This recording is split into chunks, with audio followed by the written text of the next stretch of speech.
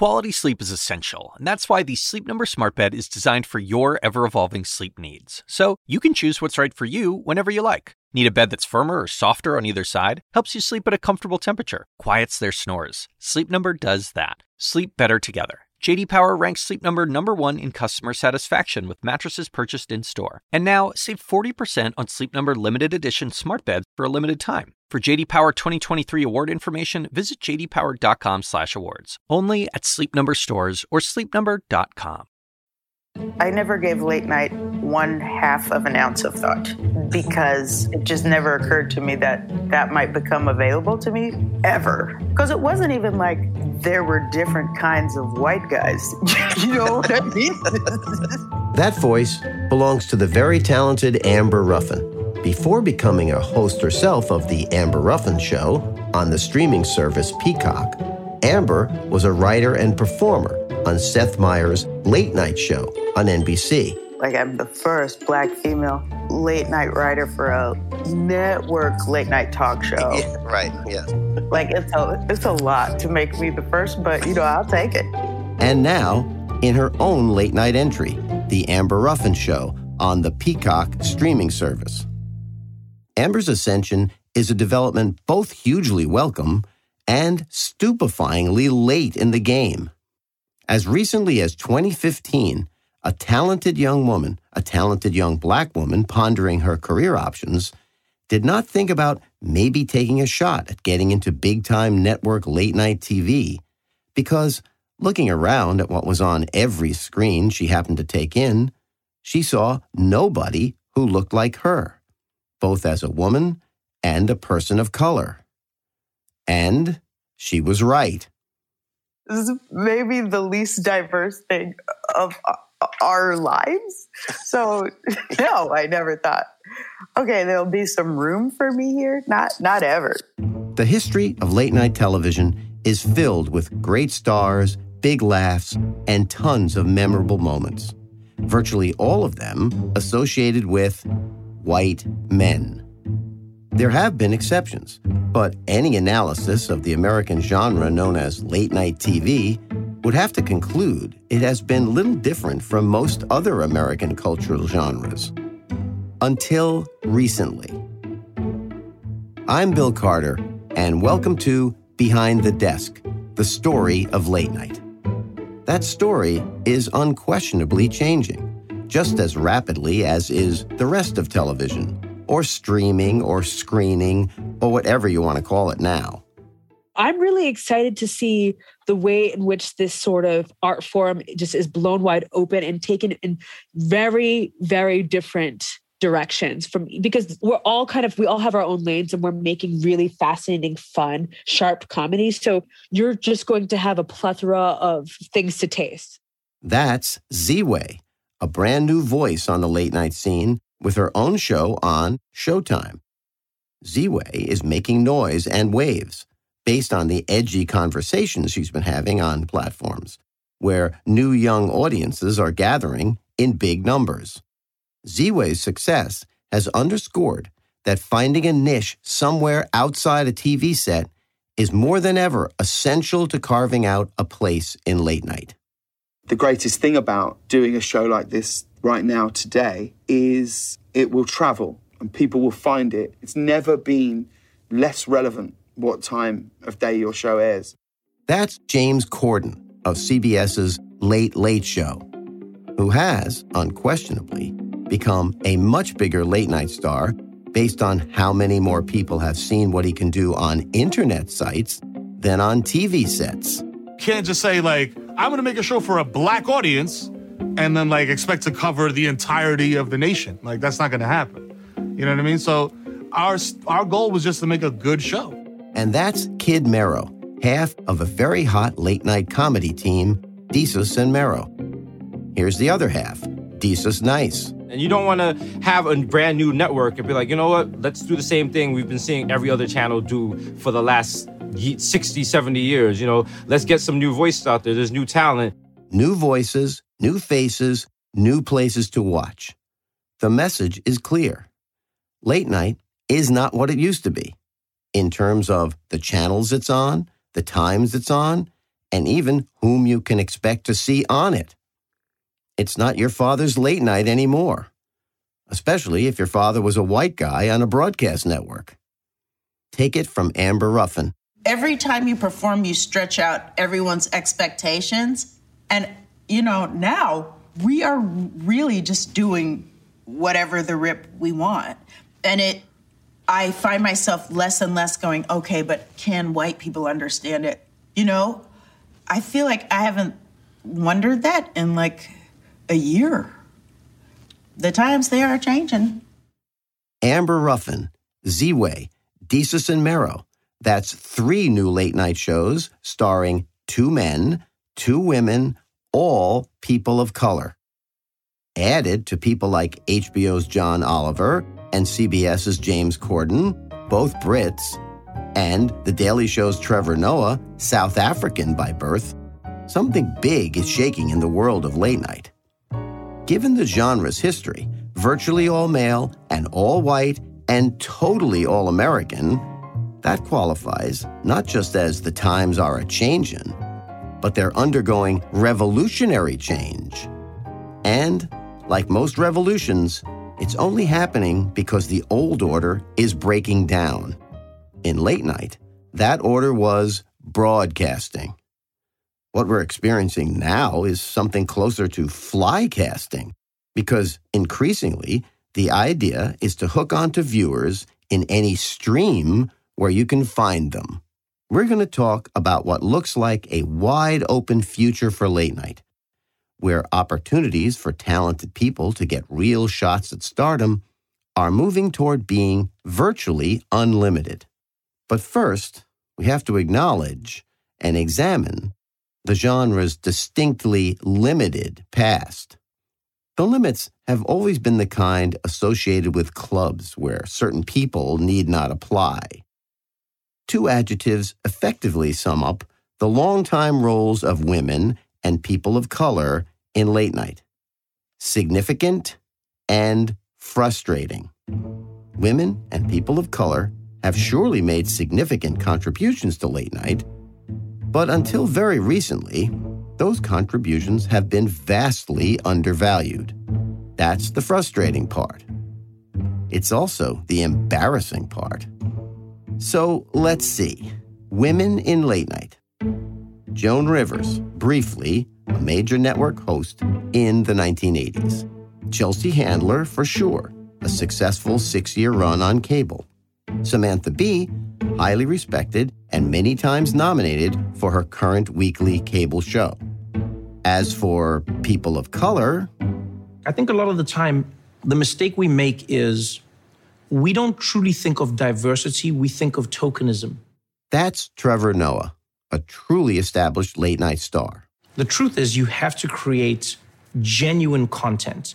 Late-night comedy, as we know it, is a space that has been white man's boys' club. Trevor is the real deal. A black star who hosts one of the premier shows in late night, The Daily Show. As for exceptions from the past, the most prominent, of course, is Arsenio Hall, a true phenomenon in the early 1990s. We've had George Lopez for a couple of years on cable a decade ago. Larry Wilmore, who did a fine but short-lived job on The Nightly Show on Comedy Central. Anyone else? For a while, we had Hassan Minhaj. He definitely made a name for himself in late night, winning 2 Peabody Awards. Then, Netflix canceled his show after 2 years. And recently, Lily Singh jumped from YouTube to NBC, only to lose her footing and her place on network TV 2 years later. Young performers of color, like Amber Ruffin, have noticed. There was Arsenio Hall a million years ago. There was Robin Thede a minute ago. There was Whoopi Goldberg, I think, at one point, and Wanda Sykes. There are these tiny opportunities for people of color, and then they are gone as quickly as they arrived. But lots of bigger networks give a lot more money and a lot more time to young white men finding their footing. Whereas people of color are really granted that opportunity. You just have to come ready-made. And it is harder and it is unfair, but it is not impossible. One reason the pace of change has been so disappointing up to now is that late night ought to have been different, because show business people have always trumpeted their progressive values. The great actress Emma Thompson played a longtime female host in the recent film Late Night. Emma is from England, but she got it. Here she is on the air with Stephen Colbert. And she needs to make the show better because she's been threatened with it being cut and she can't live without it. It's her only thing. It's the only thing that she really cares about. And she's a mainstay of American late night. She's been here 28 years. Yeah, she's a woman late night talk show. So it's basically science fiction. And did you see the way I slipped that in? Notice the big laughs that got? So let's talk about the role of women in late night. There really needs to be an asterisk attached to the notion that women have not played a major role in late night. First of all, the sweeping observation that funny women have not impacted late night in a big way relates only to late night talk shows. If you decide to list the top 10 funny people on television over the past 20 years, and you don't name Tina Fey or Amy Poehler, retire your license to make lists. They have created and starred in classic sitcoms, 30 Rock and Parks and Rec. Tina wrote a Broadway musical. And if you ask, well, what about performing a traditional monologue? I have an answer for you. Have you watched them on the Golden Globes? Gravity is nominated for Best Film. It's the story of how George Clooney would rather float away into space and die than spend one more minute with a woman his own age. I know Amy Poehler's been offered. That's Robert Smigel, who worked as head writer in the early days for one of those male hosts, a great one, Conan O'Brien.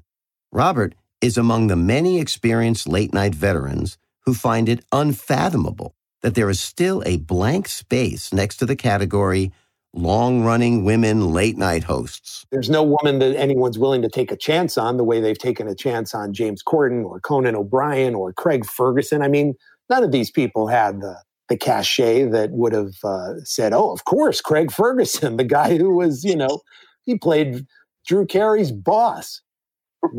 Why hasn't he had a show already? And I can say, based on decades of covering the television business, that if either Tina Fey or Amy Poehler raised her hand the next time a network late-night host position came open, they would probably have a contract in hand by the end of that business day.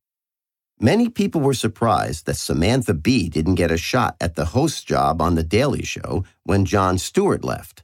I know I was. In an interview with Ashley C. Ford for BuzzFeed in July 2019, Bee said, yeah, I don't think that there was any serious conversation about having me take over the show. I think that the management at the time just didn't see me that way. They just wouldn't have thought of me. I think they wanted originally, I think they were looking for big celebrities to take that spot. They looked outward instead of looking inward. But Sam has also professed not to have wanted the Daily Show job because she wanted to start up something of her own. The fact remains, if you narrow the category to full-time hosts of major network late-night shows, you pretty much get down to one female name, Joan Rivers. Absolutely. Not one woman here was ever made love to because you did the linoleum. Oh, the floor's immaculate. Lie down, you hot tramp.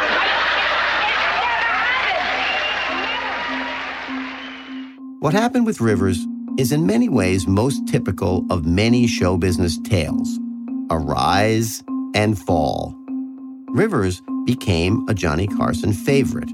He named her his permanent guest host, and she mainly shined in that role.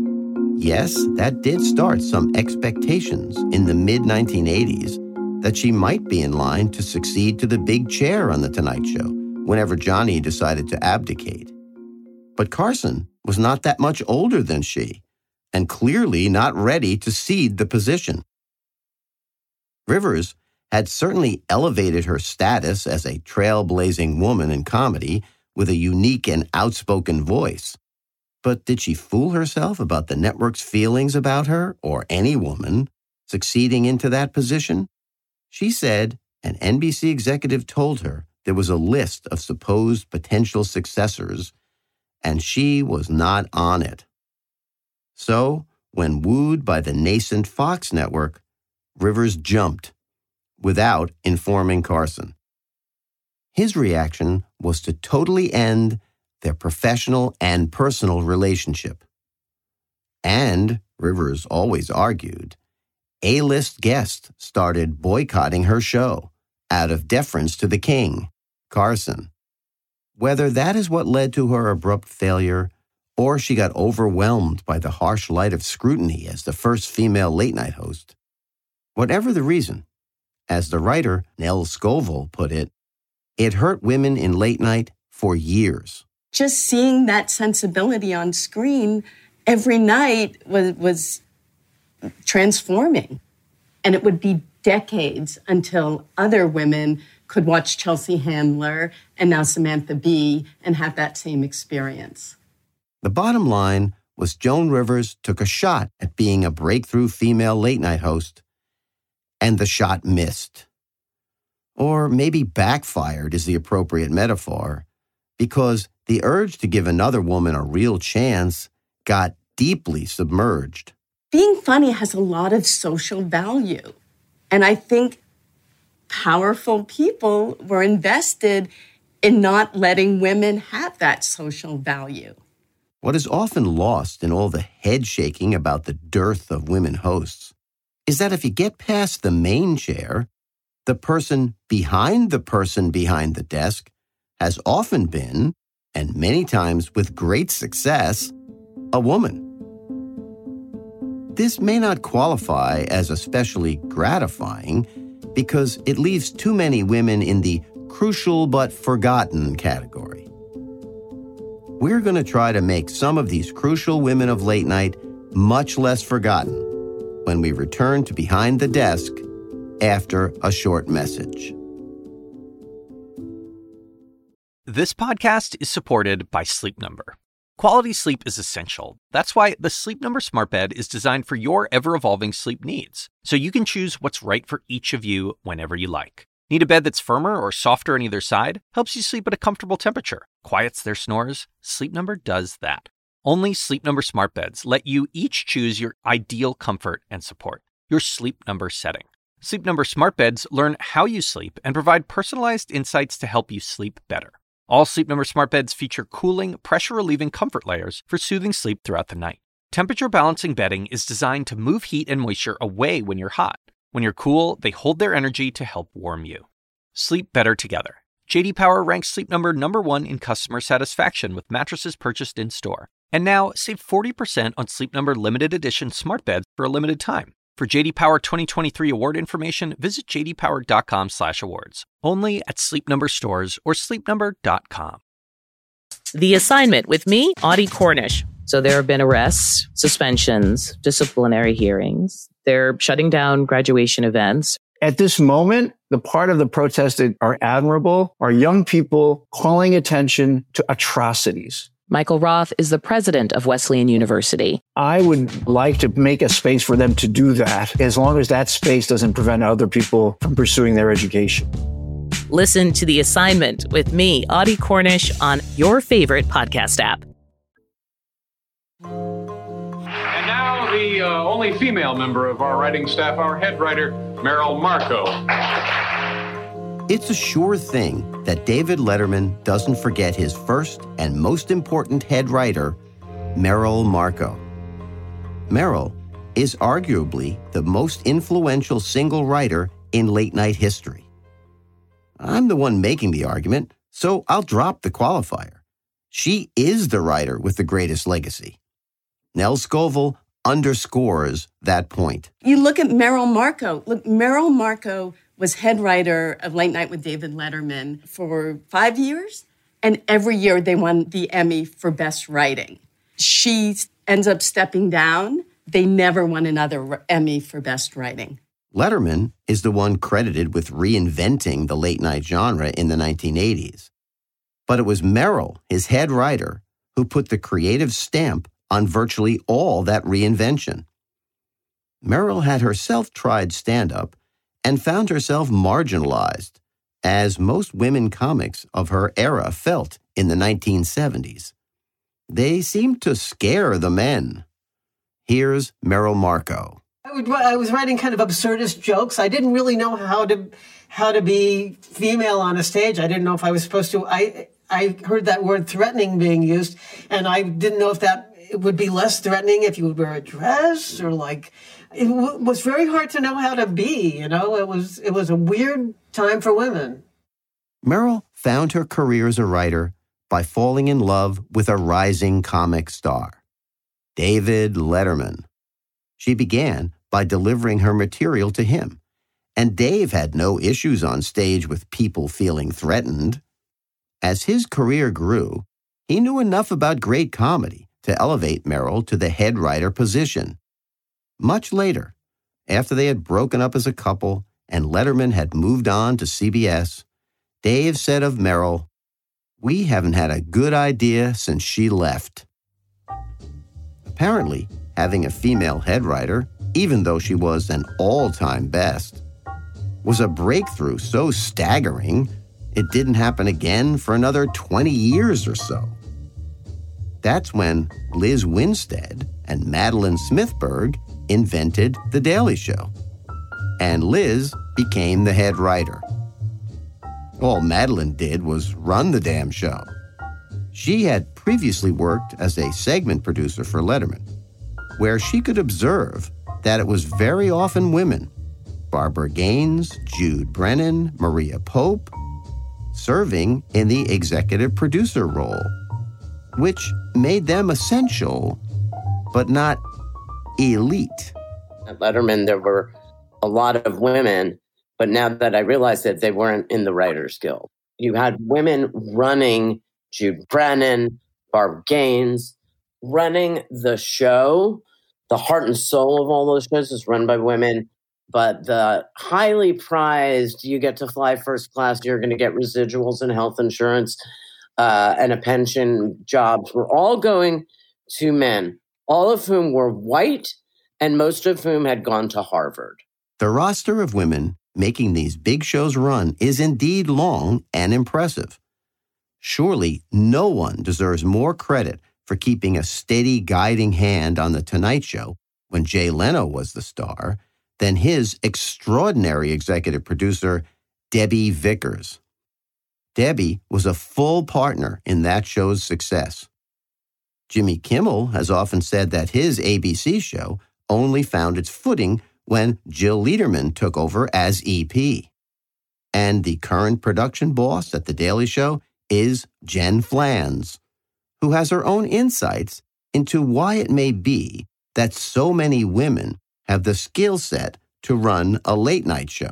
I hate to play into a stereotype of women being organized and kind of being able to be taskmasters if they have to. Sometimes the men I work with think in terms of each and every joke, and I think big picture. Like, how does all of this wrap up into one episode? Alison Silverman went from being the only female writer in the room on The Daily Show when it was hosted by Jon Stewart to being the head writer of The Colbert Report. Molly McNearney works as the co-head writer for Jimmy Kimmel, who is also her husband. And 3 other current hosts, Colbert, James Corden, and Samantha Bee, have installed women in head writing positions. So with women running some of these shows, and even some of the writers' rooms, why did it take so long for the representation of women to inch up? Merrill Markoe made a point I've heard often from head writers in late night who are looking to build up a good staff. It's all about submitting a packet of really good work and impressing the head writer, then the executive producer, then the host. And historically, many more men than women have applied for these jobs. And I remember there were just about no women submitting in those days for this kind of thing. Somebody submitted some material, and it was a one-act play about a woman. So I thought, well, there's not anything in here that shows me that she's going to be able to, I was just looking not to fail again because I had a relationship with the host, and I didn't want to watch that explode again. So I was trying to do right by that premise. A generation later, when Alison Silverman was head writer for Stephen Colbert, she said she ran into the same issue. We would definitely get way, way more submissions from men. But in hindsight, I wish that we had shaken the tree more than we did. That sets up a very touchy question. Why? Why didn't and don't more women chase these late-night jobs? Some women who run late-night shows, like Jen Flans, have a theory. I have a lot of friends that are school teachers. My sister's a school teacher. Just that boys have this allowance to just say things and act out, and that girls aren't given that same allowance. In late night, the thing you're supposed to do is blurt things out. And I had to learn this. And I think we're not as encouraged to just blurt things out and throw shit against a wall and see what sticks. And I sometimes try and remind the females that work with me, these guys throw shit out all the time, and it's terrible. But if you don't throw anything out, you'll never get the good stuff. In that way, late night is not much different from every other corner of the business world. Women have had a tougher time being heard and being respected. But now, after a very long run, the Old Boy Writers Network looks like it's finally breaking down. Amber Ruffin, who never thought about a job working at a late-night talk show, got hers with Seth Meyers, sort of on the rebound from a missed chance at Saturday Night Live. Meyers made a dedicated commitment to hiring female writers, and it worked. He has had as many as 5 on his staff, about a third of the total. Getting that job also made Amber Ruffin, if you can believe it, the first Black female writer on a network late-night show ever. It was 2015, for Pete's sake. Does that matter to Amber? Yes, a bit. I think it's neat. I think there's a lot of qualifiers that have to go with that. Like, I'm the first Black female late-night writer for a network late-night talk show. Yeah, right, yes. Like, it's a lot to make me the first, but, I'll take it. It is cool. I mean, I don't know. It's a little sad, but, look at every late-night show there's ever been. Yeah, there wasn't no Black people writing on those shows. You can see that. You know what I mean? Amber's experience gets us to America's inescapable issue, race. As it has with everything else in our culture, race has circled late-night television like a nasty storm that just won't dissipate.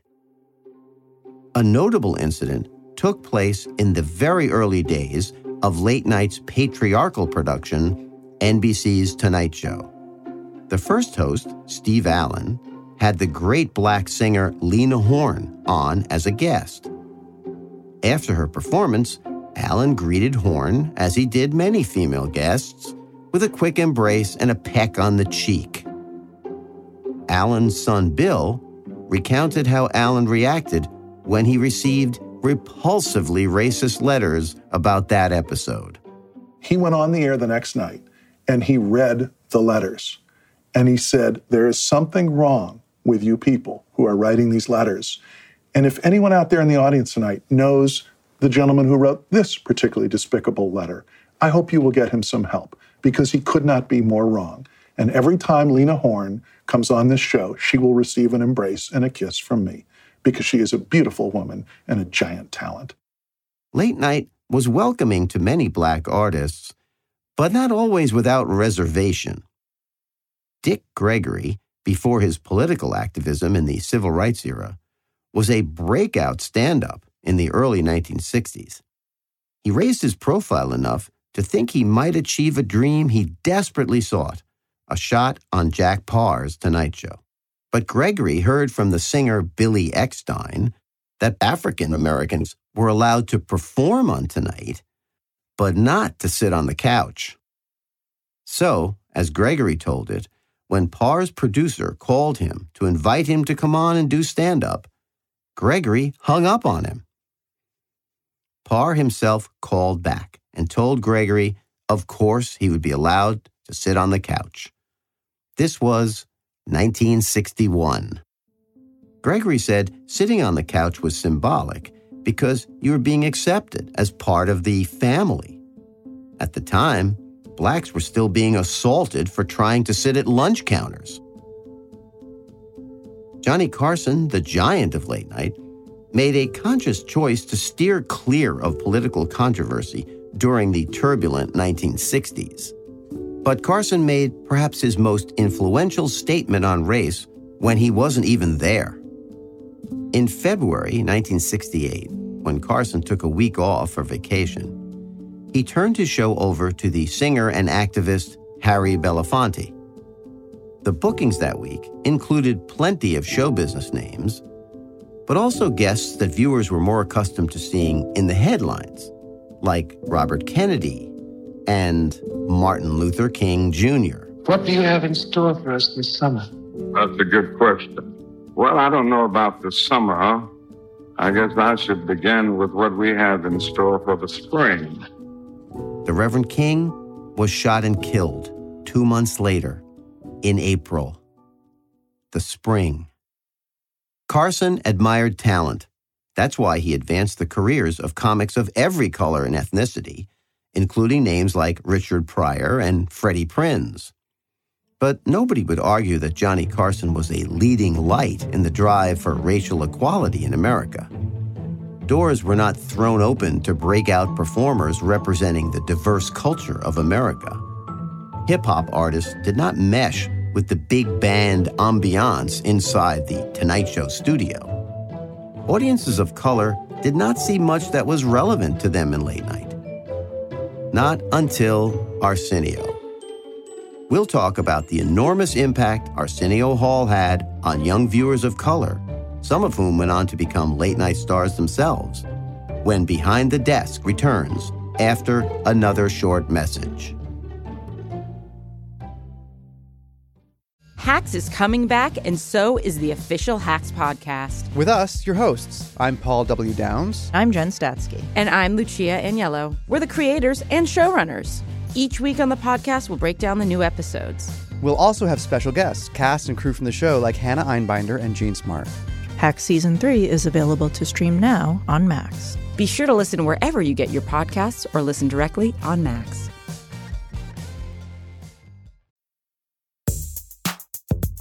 When you're writing and everything, do you think about, like, there's some kids that probably look up to me, I need to change some of these lyrics to something else? You ever do that? No, because then I wouldn't be real. Mm-hmm. I'm gonna give it to them real. I'm not gonna say, don't do drugs, don't do this, don't do that. I'm gonna say, Snoop Dogg did this, Snoop Dogg did that. It wasn't nothing nice. So, I mean, you should peak my knowledge and get up out of it before you know what I'm saying, not blessed with that chance to do it. Yeah. Arsenio Hall spoke about his career on Vlad TV. Hip-hop saved my life, man. Hip-hop gave me a career. Because, sure, there's Bill Clinton, and sure, there are all the actors and actresses that came along. But it's being able to put Will Smith on that performs Parents Just Don't Understand, and all those things that brought a culture. And when I say culture, I don't mean black, I mean the hip-hop culture. I was bringing this into the living rooms of people who could safely watch it and get to understand it. And that's really why it worked. Arsenio did not have an especially long career in late-night TV. His syndicated show ran for about 5 years. But his impact and his influence cannot be overstated. It was huge. In that comment, Arsenio referenced the moment that a presidential candidate, Bill Clinton, came on his show and played saxophone. Some have called that the most memorable guest appearance in late-night history.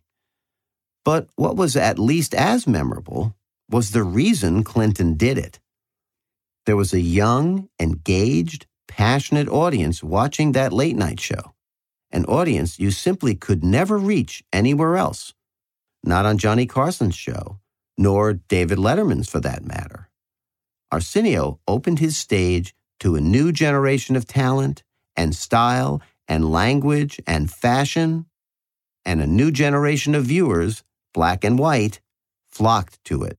For the longest time when I watched late night television, we were either spoken to or spoken for. Hasan Minhaj, whose parents are from India, was born and grew up in an affluent area in California, not seeing anything on TV that spoke directly to him. Arsenio Hall in late night changed that. I remember there was a few seminal moments in my life. Number one, I think, was Arsenio. Seeing a performer of color authentically be themselves was groundbreaking and game-changing. Nothing before or since shook up late night the way Arsenio Hall did. And in so doing, he became the first genuine threat to Carson's dominance. Black audiences were ripe to stand and whoop it up for their own new champion. But Arsenio's appeal was broad and young.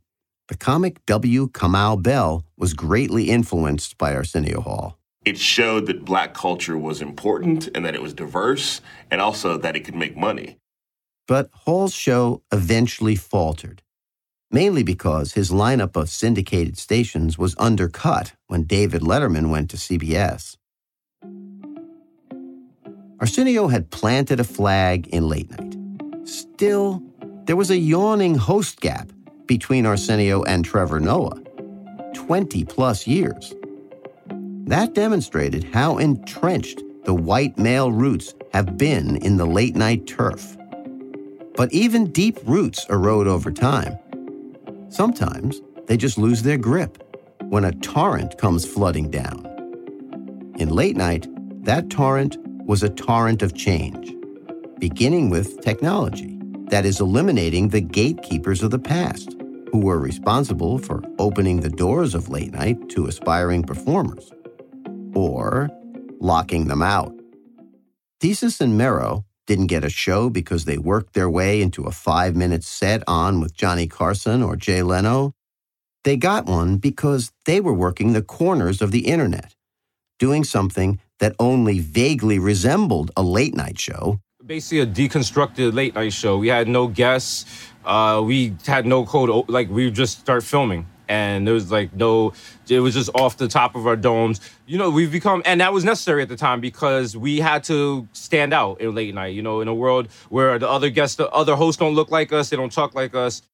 After working in the world of web series, they moved up to a show on the Viceland TV channel. In Oakland, California, a white lady called the cops because black people were having a barbecue. Yeah, they're playing Get Band and they're using something called dry rub. I don't know what that is, but it sounds like drugs. They're smoking slow and low. I know what that means. That's slang for marijuana usage. It was there that they impressed executives at Showtime. And now they're on big-time TV, twice a week. And they're getting great reaction, as is obvious from their guest lineup, which has included Alexandria Ocasio-Cortez, Dr. Anthony Fauci, and even a former president of the United States. Mero and I were just chopping it up, and then Obama comes in and just joins in. We just get more human interviews from people because, we're two regular dudes from the Bronx, you know what I mean? But the change happening now also means once you get the bigger platform, you try to use it to open some doors for the talent emerging on platforms all across the video universe. Ziwe, who goes by her first name, is a Massachusetts-born child of Nigerian-born parents. She bucked her parents' dreams of a doctor or lawyer and decided she was a comedian. She first got an internship on the Colbert Report and even got an early joke accepted. At Comedy Central, Ziwe got some life-changing advice from a Daily Show correspondent, Asif Manvi. He told us, he said, the internet is a way to kind of get around gatekeepers. And your job as a young creative is to just create and create and create. And eventually something will stick or you'll quit. There is no quit in Z-Way. Among other early efforts to create, Z-Way did a podcast. She did animated work as the voice of Kamala Harris. And she eventually landed at YouTube, where her show, Baited, generated a lot of noise and laughs for her audacious interviews that exposed racial attitudes her guests didn't even know they had. We're going to take a trip down memory lane and see when my guests learned to be racist. Where did you grow up? I grew up on Long Island. Oh, wow. Yeah. How many black people live in Long Island? Can you list them all? No. Give it a try. Tarek, Malik. I'm sure there's a Malik. Wow, that's racist. Baited. Now she's moved up to Showtime with a show after Desus and Mero. And she knows it has been the complete upheaval in the world of late night that has made it possible. If I had been born 10 years earlier, I don't know if I would have necessarily the same opportunities or if I would have been able to break through in entertainment in the same way. I'm lucky that I came at a crux point in American history where I could go online and make and produce things myself. And then thousands of people can watch my work in real time. And that is entirely because of the sort of infrastructure of the internet. It isn't as though the possibilities offered by the internet have occurred only to the women and people of color who are finally getting their chance in late night.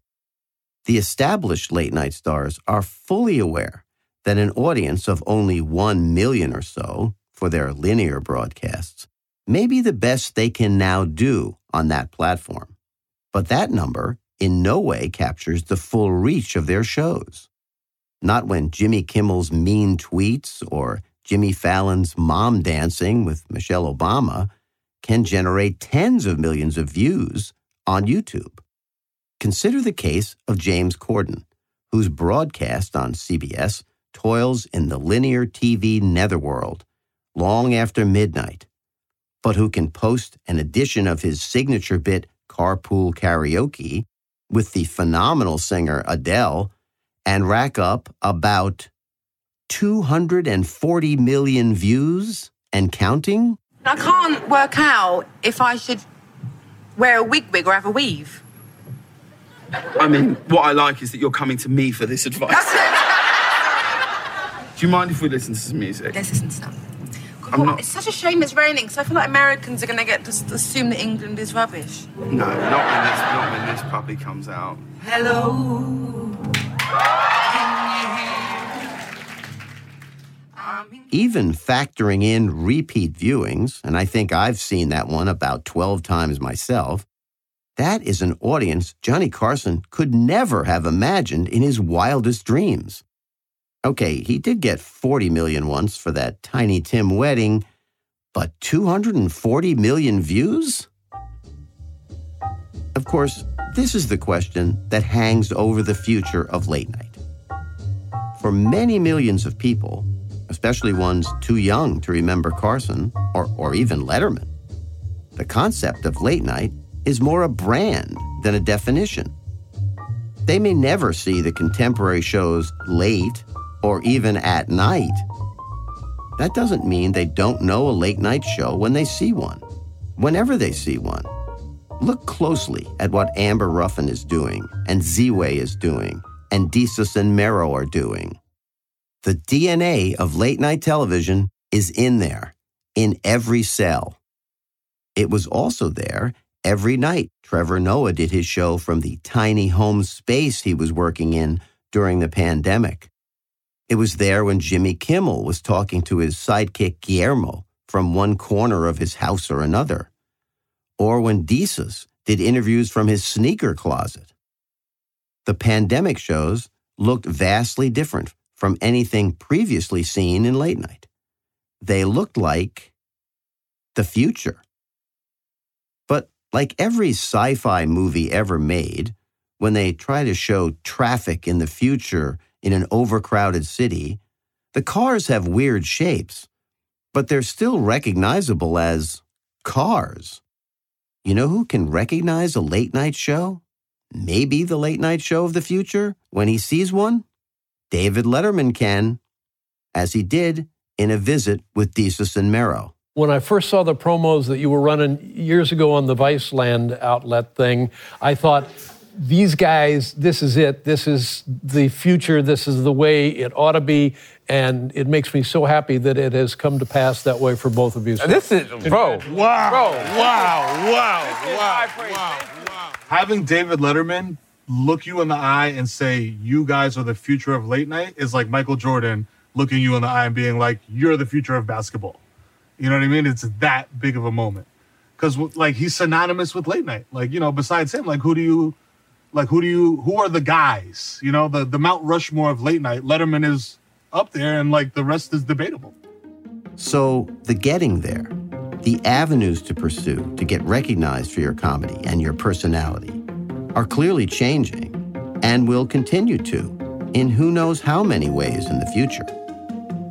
But will the essence of what is a late night show, the topicality of the humor, the conversation, the out-of-the-mainstream attitude, the commentary on the cultural and political events of the day, will all that necessarily disappear? Not even the newest of the new voices thinks so. Here's Z-Way. I think that there is a way for streaming to exist in its evergreenness and the topicality of the network shows and the cable shows to still exist respectively. And it's just about finding ways to finding ways to marry the two. Of course, streaming is going to dominate the future, and linear television may be completely limited to news and sports, but maybe a little late night? Late night, or after a day's work, and an evening of streaming whatever series seems compelling on Netflix or Amazon or whatever, there is still a place for a traditional show that sums up the day's events and brings on guests, glamorous or just plain interesting. It has always been an unusual and unusually intimate experience. Hanging out late at night, maybe alone, with some smart, funny star who somehow touches your sensibility and provides some laughs, diversions, insights, or just moments of joy before the lights go out. Is it possible to imagine a future where such a thing is still part of American life? Amber Ruffin can. Late night is a weird frigging thing. It's at the end of your day. You're trying to chill out right before you go to bed. Sometimes you're literally in the bed. And you watch these people who you don't know talk about how they feel about the news. It's strange. It is not a great way to relax. You know, and like, if it's good, you end up like doubled over laughing. It's an odd ritual, and I love it. So do I. I'm Bill Carter. Thank you so much for joining me for Behind the Desk, the story of late night. Please be sure to check out more podcasts from CNN at cnn.com/audio. Be sure to subscribe to Behind the Desk, the story of late night on your favorite podcast app. Also, please rate and review us. We'd love to know what you think. Behind the Desk, the story of late night is a production of CNN Audio and CNN Original Series. It's executive produced by me, Bill Carter, as well as Johnny Kalangas, David Brady, and Kate Harrison Harmon. Megan Marcus is the executive producer of CNN Audio. For CNN Original Series, special thanks to Molly Harrington and Kira Bowden-Goligorsky. The producers are Mark Malkoff and Johnny Kalangas. And our editor is Nick Pruer. Matt McClellan is our line producer. Special thanks to Amy Antelis, Ashley Lusk, Courtney Coop, John Ealer, and of course, to all the great people who shared their experiences and insights with us. Quality sleep is essential, and that's why the Sleep Number Smart Bed is designed for your ever-evolving sleep needs. So you can choose what's right for you whenever you like. Need a bed that's firmer or softer on either side? Helps you sleep at a comfortable temperature. Quiets their snores. Sleep Number does that. Sleep better together. JD Power ranks Sleep Number number 1 in customer satisfaction with mattresses purchased in-store. And now, save 40% on Sleep Number limited edition smart beds for a limited time. For JD Power 2023 award information, visit jdpower.com/awards. Only at Sleep Number stores or sleepnumber.com. Now streaming exclusively on Max, a new CNN Flash doc about the album that has Nashville talking, Call Me Country. Beyoncé and Nashville's Renaissance. Watch it at max.com/callmecountry. Max subscription required.